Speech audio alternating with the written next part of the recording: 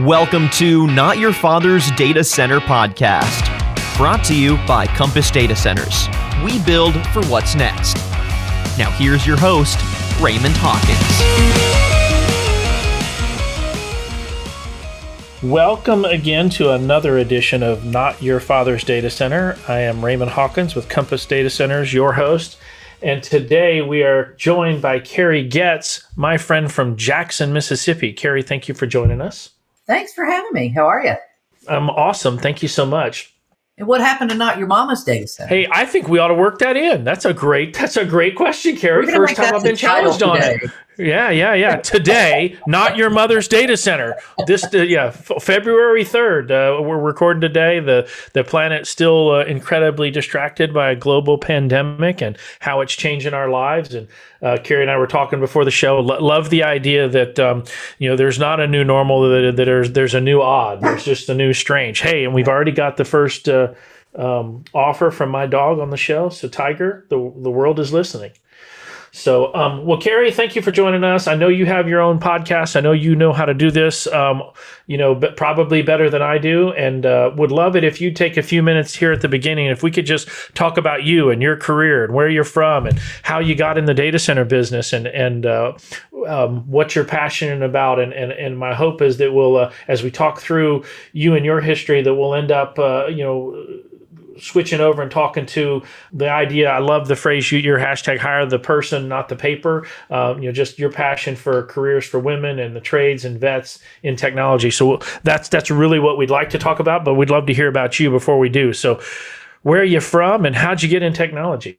Yeah, I totally fell in with both feet, actually. So I started out with a degree in architectural design, and then I started teaching that in college. And right about then, of course, I'm really aging myself now, AutoCAD came out. And so I started teaching the computer-aided engineering side of things. And as part of that, AutoCAD was looking for developers and programmers to help write in a program called Lisp, which is a whole lot of open parentheses, closed parentheses. But anyway, so I started writing programs for them in between class. And then there was a project to tie together several different colleges. And at that time, nobody knew what networking was. It was all frame relay and dial-up modem. And we didn't have all these fancy fiber and highfalutin lines like we have now. But anyway, because I wasn't scared of a computer, they asked if I would take on that project. And so I jumped in with both feet. And then from there, I went on and worked as a consultant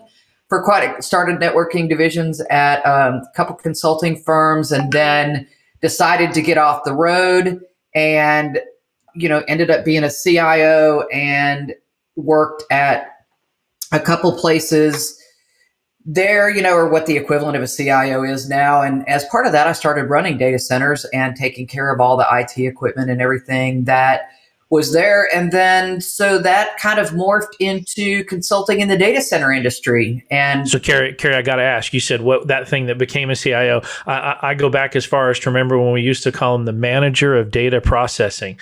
I always thought that was a great term. Or MIS director. That was another one. Those were the early days. Yeah, I was the director of MIS/IT. So our department was known as Miss It. That's right. Miss it. That's right. Management Information Systems. I use those terms around my kids and they're like, Dad, what are you talking about? MIS, what's that? What are we managing now? And now we have things that manage literally everything. We manage power and cooling and floor space and orchestration and artificial intelligence. And yes, you can manage anything with a computer these days. That's a little bit of your technology journey. Do you mind even going back before that? Where's home? How'd you end up in Jackson? By the way, I'm going to use Jackson as a launching point for a new thing here. So we want to hear from the folks that listen to our podcast, and so we're going to today, for the first time ever, do a giveaway. We're going to give away Amazon gift cards we're going to actually have a drawing for Amazon gift cards for everyone that answers our 3 Mississippi themed, in honor of Carrie, Not Your Mother's Data Center podcast guest. We're going to ask 3 trivia questions around the great state of Mississippi. So give us your history, and then we'll do question number 1. How'd you end up in Jackson? An ex. All right. I think the same way a lot of people move. Yeah. Here. I was, I'm a Midwestern girl. So I was raised in Michigan, Illinois, lived in California for a little bit. Then we moved to Tennessee, and I moved here with an ex and kind of stayed here. So how long you been in Jackson? Yeah, for almost 40 years now. So I love Jackson. What a great place. Yeah. I know, Carrie, that and we'll get into the technology stuff, but I know in some of your background, you were part of Gannett for a while, the USAA publisher. Do you want to take 2 minutes and talk about that side of the business, the publishing business, or any of that as well?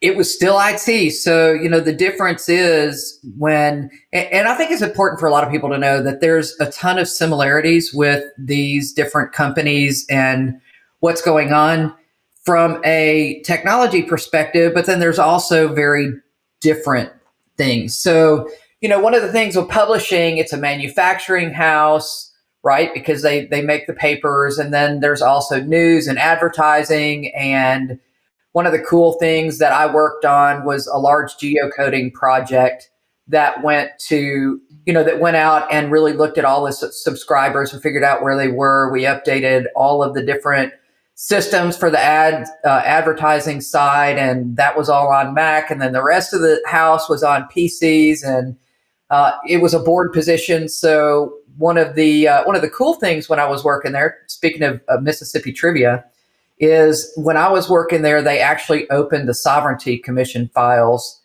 from back in the old civil rights abuse days, and the publisher there had to have a hidden passageway from his office out the back because there were so many death threats and everything coming into the paper. Oh, wow.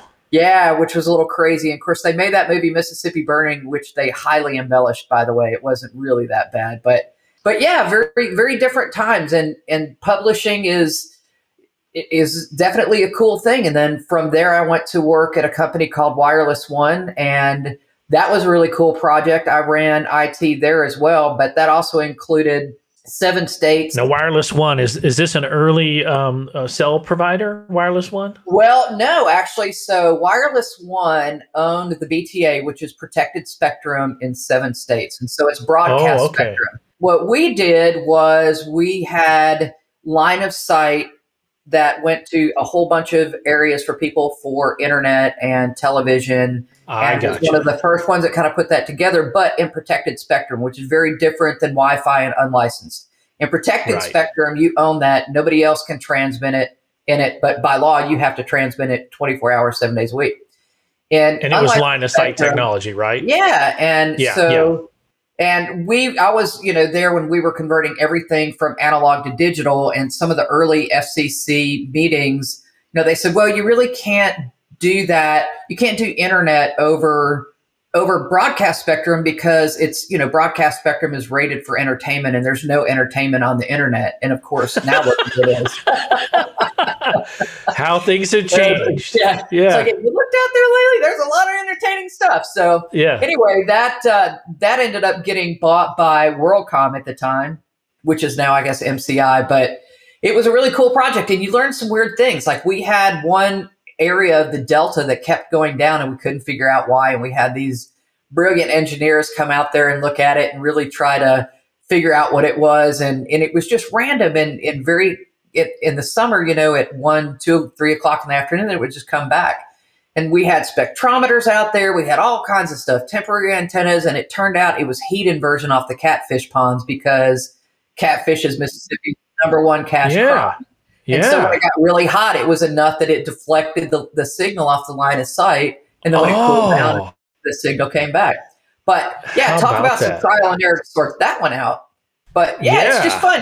It's to me, that's the best part of tech, is that things change all the time. Carrie, I wish I was in the meeting when that finally got realized, and the guy comes in and goes, okay, I've figured out what's disrupting our line of sight transmissions. It's the catfish ponds. I would have loved to have been in the room to hear that one get talked out. Are you sure? You that's what it is. Sure.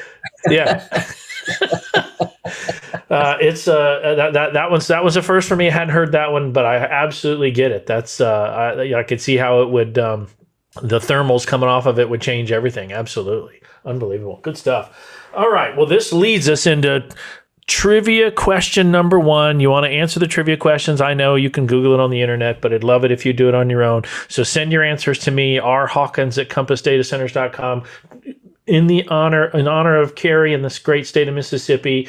Trivia question number one, what year did Mississippi become a state? So that's your first trivia question. There'll be two more over the course of the show. If you answer all three of them correctly, we'll put you in a drawing for the $500 Amazon gift card. All right, Carrie. So going from wireless one, let's take the next step. When did you get to Siemens? How long after wireless one? Oh, that was a pretty good while. I wrote a software package and ran that company for a little while. And then Siemens, I started their data center business and, started that division and took it global, which was pretty cool. That was the benefit of going over there, was being able to work into a global position. And, I've got 4 million miles under my belt doing projects literally all over the globe. And I have extended family all over Earth, which is really great. You meet lifelong friends doing that.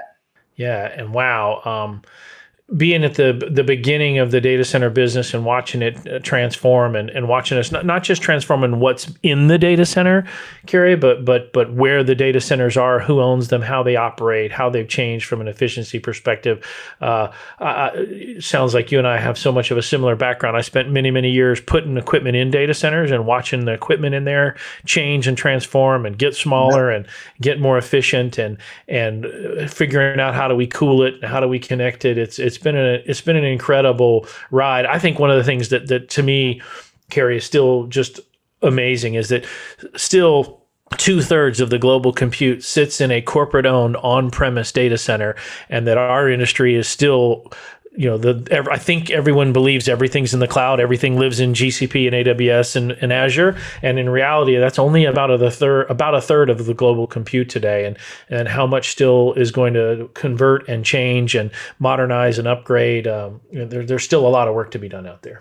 That changes, right? Because the needs of compute change, and the data center as an industry has changed a lot, but I think, that 2/3 is going to stick around. And I'm going to say, this is a reason why.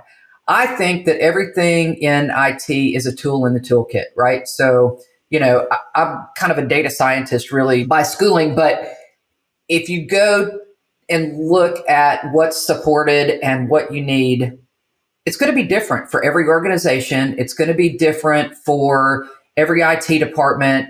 When cloud first started and people first started doing anything in the cloud, you'd read these press releases, so-and-so company went to the cloud, but it didn't mean they moved all their stuff to the cloud. They did a software as a service application. They implemented, Salesforce or one of those. And so I think there's going to be a need for those cloud-based applications, but the trick is you have to figure out what you're doing. So these companies that go cloud first, it's a big mistake without really analyzing what applications you're going to use, what those applications need, and what the long-term costs are. Because, it's a tool in the toolkit, and you don't use a hammer when you need a screwdriver, and you don't use a screwdriver when you need a hammer, and you have to figure out for sure what you're going to do. And realistically, there's a big blend. So those 2/3 of corporate data centers doesn't mean they don't use the cloud. It means they have their stuff corporately, but they may do DR in the cloud, and they might do Salesforce in the cloud, and they might have components in the cloud.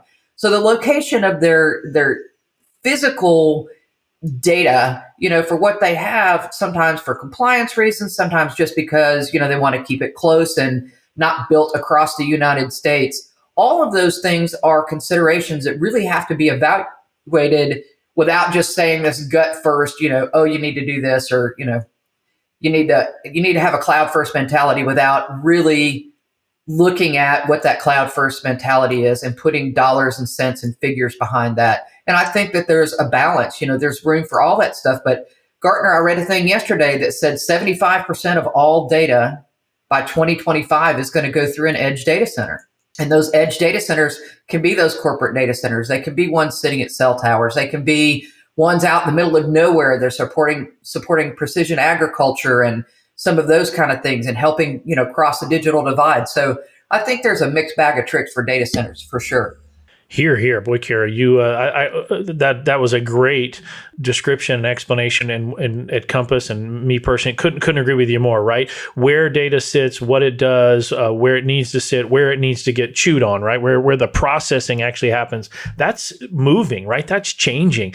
I've been around the technology business long enough to watch us distribute compute and then consolidate compute, and then we distribute compute and then we consolidate compute. Both of those cycles, those cycles happen, and edge computing is clearly distribution, right? We're distributing compute out to the edge. And I liked your agricultural example, right? Smart agriculture, and the idea that we can drive tractors around fields with a GPS is just fascinating, as well as collect all that data. And then we get into metro areas and how we have smart cars operating in a metro area doing deliveries. It's just there's so much coming and so much changing. And I agree with you that I think there's a lot of folks that think, as we, big picture numbers, 2/3 on-prem and 1/3 in the cloud, that third in the cloud is going to 100%, that on-prem is going to 0. And I would agree with you. It's not. There's going to be an on-prem component, there's going to be an edge component, and there's going to be a cloud component. And I think those three will continue to survive for a long time in the compute business. Yeah, they're absolutely complementary, and it's absolutely iterative. What you do in the cloud today, you might not, I know one company that's spending $8 million a month on the cloud, and they're in the process of taking everything back because, you grow, your business needs change, your business demands change, your customer base changes, all different things change. And so, I think the best advice you can have in this industry is be iterative and don't ego play any of your decisions, because a great decision today could be a not so great decision tomorrow, Yeah, here the justifications for going or coming back from the cloud change as your business changes, and it needs to be held loosely and optimized for the needs of the business today. Completely agree, Carrie. I think that's great insight. Well, Carrie, let's take a turn a little bit if we can. I love your hashtag hire the person, not the paper, as we switch and talk about some of the things that are passionate or that you're passionate about in your life, hiring women, hiring tradespeople, and hiring vets into the technology business, and a little bit of the misperception of what it takes to get into technology and get a tech career. Can you take us how'd that become something that you're passionate about, and tell us a little bit about the hashtag, your podcast, and your background there? I am a woman in the industry, so that starts it, right? There you go. That's number one. But, I've raised 16 kids that aren't mine, plus my kid and a couple stepdaughters and a stepson. And almost all of those kids, except for 2, were young ladies. And here's the deal. I think that as girls come up and kids come up, they picture what they want to be when they grow up based on what they see. And the data center industry, we kind of shot ourselves in the foot there for a while because nobody wanted you to know where the data centers were. They were these big, ugly, nondescript buildings hidden somewhere. And, people just knew they did stuff. And when kids turn on phones, they know their application is going to be there, but they don't know where that thing sits or how it exists. And so I think it's definitely evolved. But one of the problems that you have with women in tech is the attrition rate. And 67% of women drop out of tech completely. Like, they don't just leave their job, they completely leave the industry. And to me, I think that's horrible. I also think that, these antiquated things, we've really started putting more value on somebody, on somebody's degree, more than what that person can bring to the table and the skills they can bring to the table. And if you think about it, it really defeats things on a few levels. One, it's discriminatory. So, women by and large are the first ones that drop out to become a caregiver if that needs to be, usually because they make less money and because culturally that's just a thing. Now, they might have dropped out 1 semester shy of their degree, a year shy of their degree, but then they have 4 years of work experience on top of that, and HR will pass them over because they don't have a degree. So, Carrie, 1 second. I just want to clarify. When you say drop out, you're saying they're in process of working towards a degree, and that schooling could get interrupted more likely interrupted for caregiving than a male student. I just want to make sure I'm tracking with you, right? Sure. Okay, got it. Yeah, and even, in some of the curriculum, it's the way that it's taught, the way that the schools work, it just kind of works that way. And sometimes, if you take disadvantaged kids, it ends up being an economic thing where they just need to go work. They can't afford school. And so they're working, but they get experience. And I'm going to tell you, having hired and fired a lot of people, well, no, hired mostly. I very rarely fire, but having hired a bunch of people in the past, I would rather have somebody with 4 years experience than a 4-year degree because they figured it out. They've worked on it. But if we talk about diversity, to me, diversity is diversity of thought, right? So it could be male to female, it could be gender identity, it could be old to young, it could be learned in college, didn't learn in college. It could be any of those things. And I think that really kicks that problem solving thing in. So good example, I was on LinkedIn and I posted a study on diversity, and this guy got real snippy and said, why don't you just hire whoever you want to hire and let diversity fall where it may? What does diversity actually bring to the table? And I said, well, are you married? And he said, yes. I said, have you ever lost your car keys and you couldn't find them and you asked your wife and she went right over and picked them up? That's what diversity brings to the table. It's a different way of looking. It's I knew where you were last. You might not remember, but I did, that kind of thing. But I think you have to have all of those when you start doing problem solving. And I think I kind of got a lot of this from writing code because there's a lot of different ways to come at a problem. And being able to brainstorm those things really does some of that cool stuff. And I know, Nancy works for you guys. She's certainly a champion in this industry, and she's one of the best. But that's how I met Nancy, was on one of these women panels years and years ago. So, there really is a lot, I think, that can come to the table. And there's a huge skill shortage in this industry. And they say within 5 years, 30% of this industry is going to gray out and retire. I would love to be one of those, by the way. But I'm good on the retire part. I'm not sure on the gray part, Carrie, but yes. Yeah. Well, we're all. I think we can help solve a lot of this problem if we just really drag HR out of the dark ages. And so that's why we have the hashtag hire the person, not the paper. And think about it. We've gotten rid of trade schools, and for some reason, it's sort of gotten to the point where, if somebody went to a trade school, they were less than amazing. And there's a lot of reasons that people don't do well in college. Sometimes it's because there's requirements for subjects that they just don't get. Sometimes it's it's a clash with the environment at school compared to what they're used to. I mean, there's lots of different reasons, but without trades, none of us would have a job because nothing would get built. And so I really think that we've done this horrible job in the U.S. and I'm sure, colleges have had a lot to do with that, kind of putting down trades and people that learn in alternate methods. But only 35% of adults, men and women, 34% of men, actually 35% of women in the United States today have a 4-year degree. And if we're going to try to solve all of the shortages in the industry with the same 35% of people, it's never going to happen.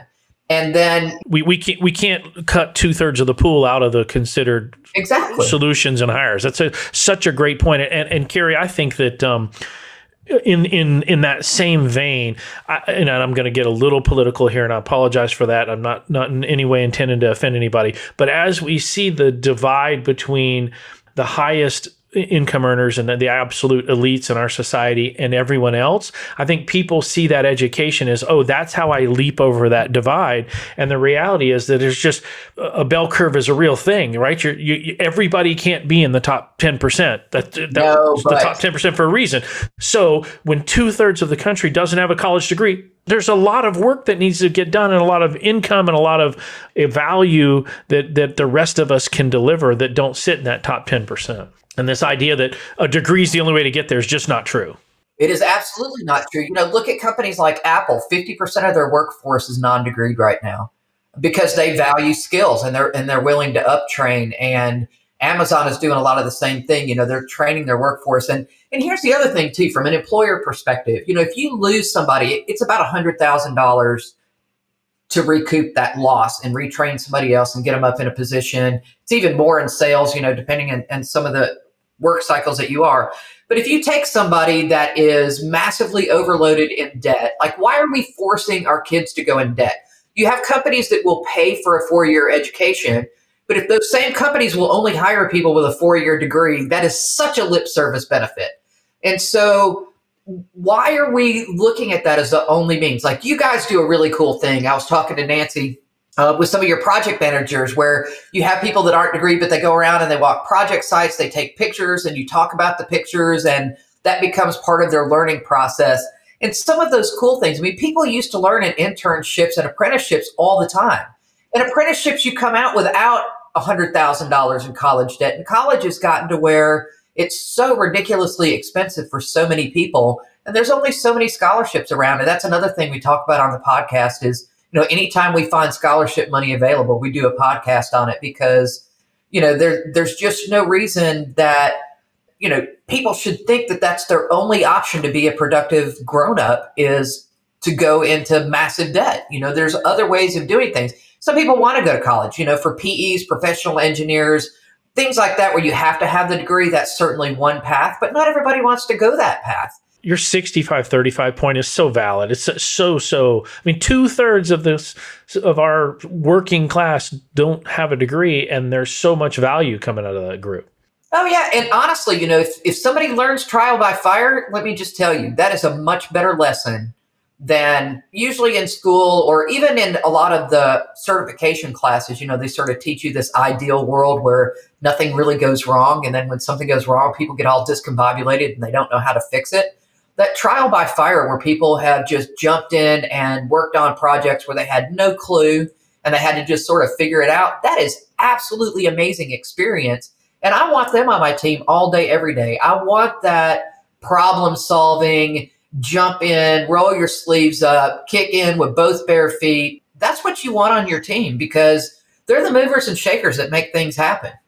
It's more valuable, Carrie, right? I mean, which would you rather have? A CCIE who's been in the field solving problems for a decade that doesn't have a degree, or a CCIE who got out of school, went and got a certification and he's 18 months on the job? I mean, there's no question the person that has been there at 2 a.m. when nobody can figure out why the network's not working and to solve that problem, right? That's the person that's so much more valuable. It is. But, honestly, it really takes HR stepping up to the plate. And there's so many companies where HR is just unbending. They would rather have somebody with a degree in music theory and put them in tech than somebody with 4 years experience in tech and 3 years towards a degree or no degree. Now, Carrie, how did you know what my degree was in, Carrie? That's incredible. While we're talking about university, we're going to get trivia question number 2. Remember, all the correct answers get you in a draw on $500 Amazon gift card. In honor of the conversation we're having, tell me the 3 largest universities in the state of Mississippi. If you include Carrie's hashtag in your email, hire the person, not the paper, you'll get extra entries into the drawing. How about that? We're promoting the hashtag. Let's go. There you go. All right. One of those is Hotty Toddy. That's right. That is exactly right. That's the best football out there. Best here, football. Here. All right. Well, let's keep rolling on. Well, so I love the diversity comment that you made, Carrie. I think most people hear the word diversity and they hear, oh, that means that we have different sexes and we have different races. And I think that you raised the comment young and old. You raised the comment different gender identities. I think those unique perspectives. I liked your Keys example, but in our business, right? We try to be diverse across where people grew up, like people that aren't from the United States. Their cultural differences offer an incredibly unique experience. You go to a meeting and you talk about a problem and they hear it from a totally different perspective. And having that in a room and having that focused on problems, having those unique sets of life experiences, those unique cultural backgrounds, those unique perspectives, absolutely help solve problems in ways you'd never think about solving them in a room full of guys that look like me. Yeah, well, and to your point, though, and I can tell you this from having been all over the globe, we are, we assume about other people what we see in the movies and on TV. And when you start going to those places, and even what people think about us, think about Americans, you realize when you start talking to them, we're not anything like what's depicted about us on TV. I mean, there's a few people, but it's all sensationalized. It's all for a headline. We're just like most of the rest of the planet where we all want to provide for our kids. We want a safe home to raise our kids.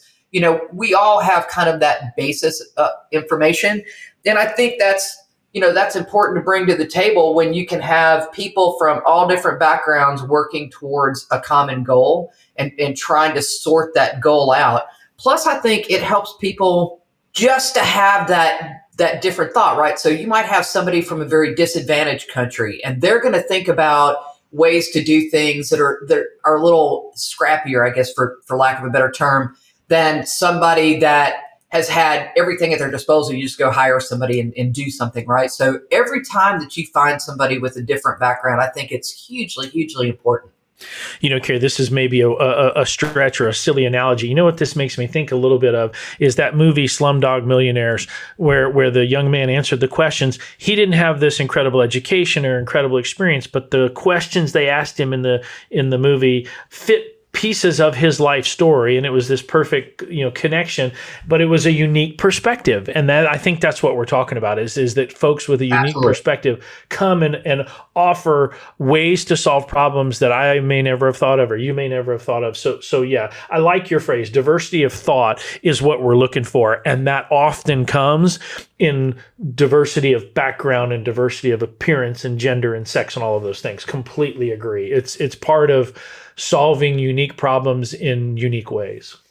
Absolutely. Well, do you mind, Carrie, telling us a little bit about your podcast and what it's called, and where we can find it, and what you guys talk about? I'm guessing it's a lot of this, but would love to hear you talk about that a little bit. Yeah, so the podcast is Careers for Women, Trades, and Vets in Data Centers and Tech. And it's on all the platforms. There's also a link to it off my website. If you go to StrategITcom.com/podcast, it's on there. Matter of fact, Nancy's episode is up there. She was gracious enough to grant me some of her time. But yeah, that's really all it is. Nancy Novak, our Chief Innovation Officer at Compass. I know we've been referring to her by first name, but just so everyone knows what we're talking about. She's awesome. Yeah. But yeah, so it really talks about diversity, inclusion, how to bring kids up to the, with exposure to all these different careers. And so really the kind of take that I took was, I just want people to be exposed to the type of careers that there are, because there's this huge misnomer that you have to write code to be in tech. And I'm one of those weirdos that actually was on the coding side and on the networking side and on the management side. And so I've done, and I work for a manufacturer and then I work for distribution. So I've really kind of worn all the hats in the industry. But a lot of people don't really see tech as a viable option because they don't realize all of these careers that touch tech, like the trades and, bringing vets back. I'm married to a vet, and, bringing vets back from service and helping them find a great career. There's wonderful organizations that do that. iMasons, who does a lot of work with Lee Kirby over at Salute Mission Critical, who's really made this his mission to bring vets back and get them trained up and get them great jobs and careers, and he does an awesome job. He's also on that podcast. But the idea is just to really bring that exposure, and it's totally an outreach project. We don't get anything off of it. And it goes, we try to encourage people to share it with junior high, high school, people that are changing careers. And then, like I said, anytime we find scholarship opportunities, we showcase those and highlight those on that podcast, because, we think that there's a lot of people that want those. And even not just scholarships for college, but also where there's scholarships for certification. So a lot of people that are in a data center working or in an IT department working, maybe they want to do something different. Like my old secretary wanted to be a coder. I sent her to coding school.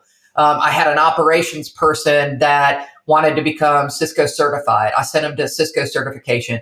And so these certification programs, I think, are amazing because it's a great way to learn a new skill and also to get badged for it, right? So people understand that you have a command of that skill. Whether you maintain that certification or not is certainly, up to you, and there's cost to do that. But I think just understanding that people have that basic knowledge is great, and it's a good way for people to jump careers and do something different. And as we start growing our workforces to try to fill this horrible talent shortage, people need to see what's out there, and they need to understand that in tech, if you don't like what you're doing, don't just leave tech. Try to do something different in tech. Look at something that's supporting that. Maybe try sales if meeting people is your thing, and work on selling a technology.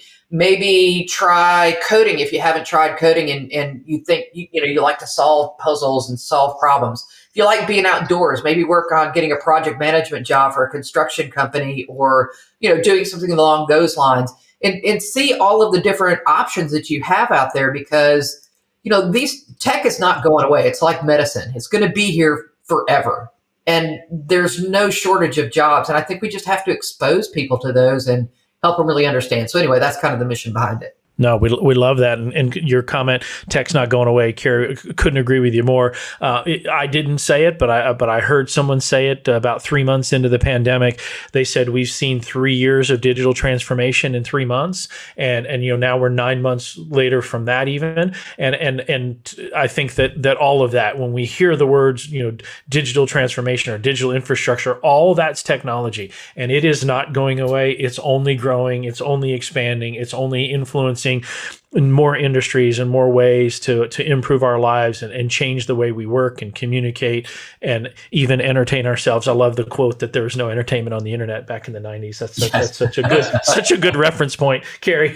And as everybody flocks to the internet now to stream everything. Yeah, exactly right. I love that perspective.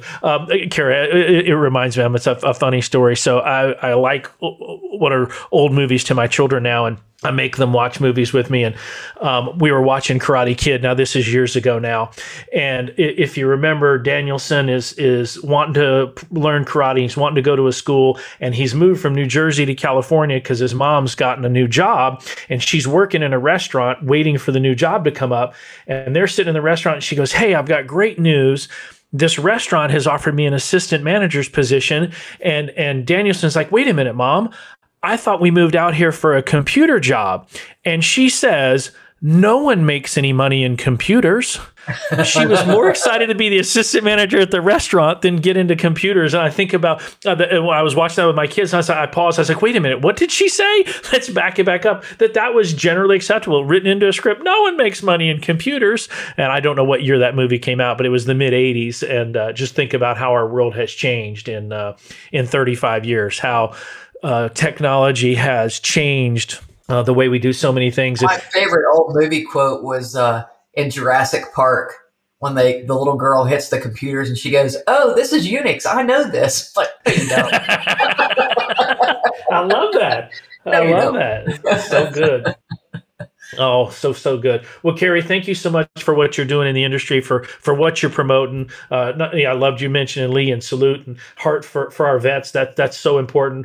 But just the diversity in data center and technology for women and for the trades. Your comment earlier too, right? All this happens in a building, and we need the trades to build those places. I mean, you're right. None of us have anywhere to go to work. None of those computers have anywhere to live without the trades. So vital. So love getting to chat with you today. Love sharing your heart for the industry and for people and diversity and how important it is. And for our final trivia question, I wish I had one that was better suited to what we're talking about, but give us the 2 sitting senators for the great state of Mississippi, where Carrie joins us from today, in your email at rhawkins@compassdatacenters.com. Carrie, thank you for joining us one more time. Hire the person, not the paper, and go listen to her podcast, Careers for Women in Trades and Vets in Data Centers and Technology. Did I get that right, Carrie? You did. Thanks. All right. Carrie, thank you so much for joining us. We really, really appreciate it here February 3rd as we try to get to the other side of this global pandemic. Thank you for joining us, everybody. Thank you.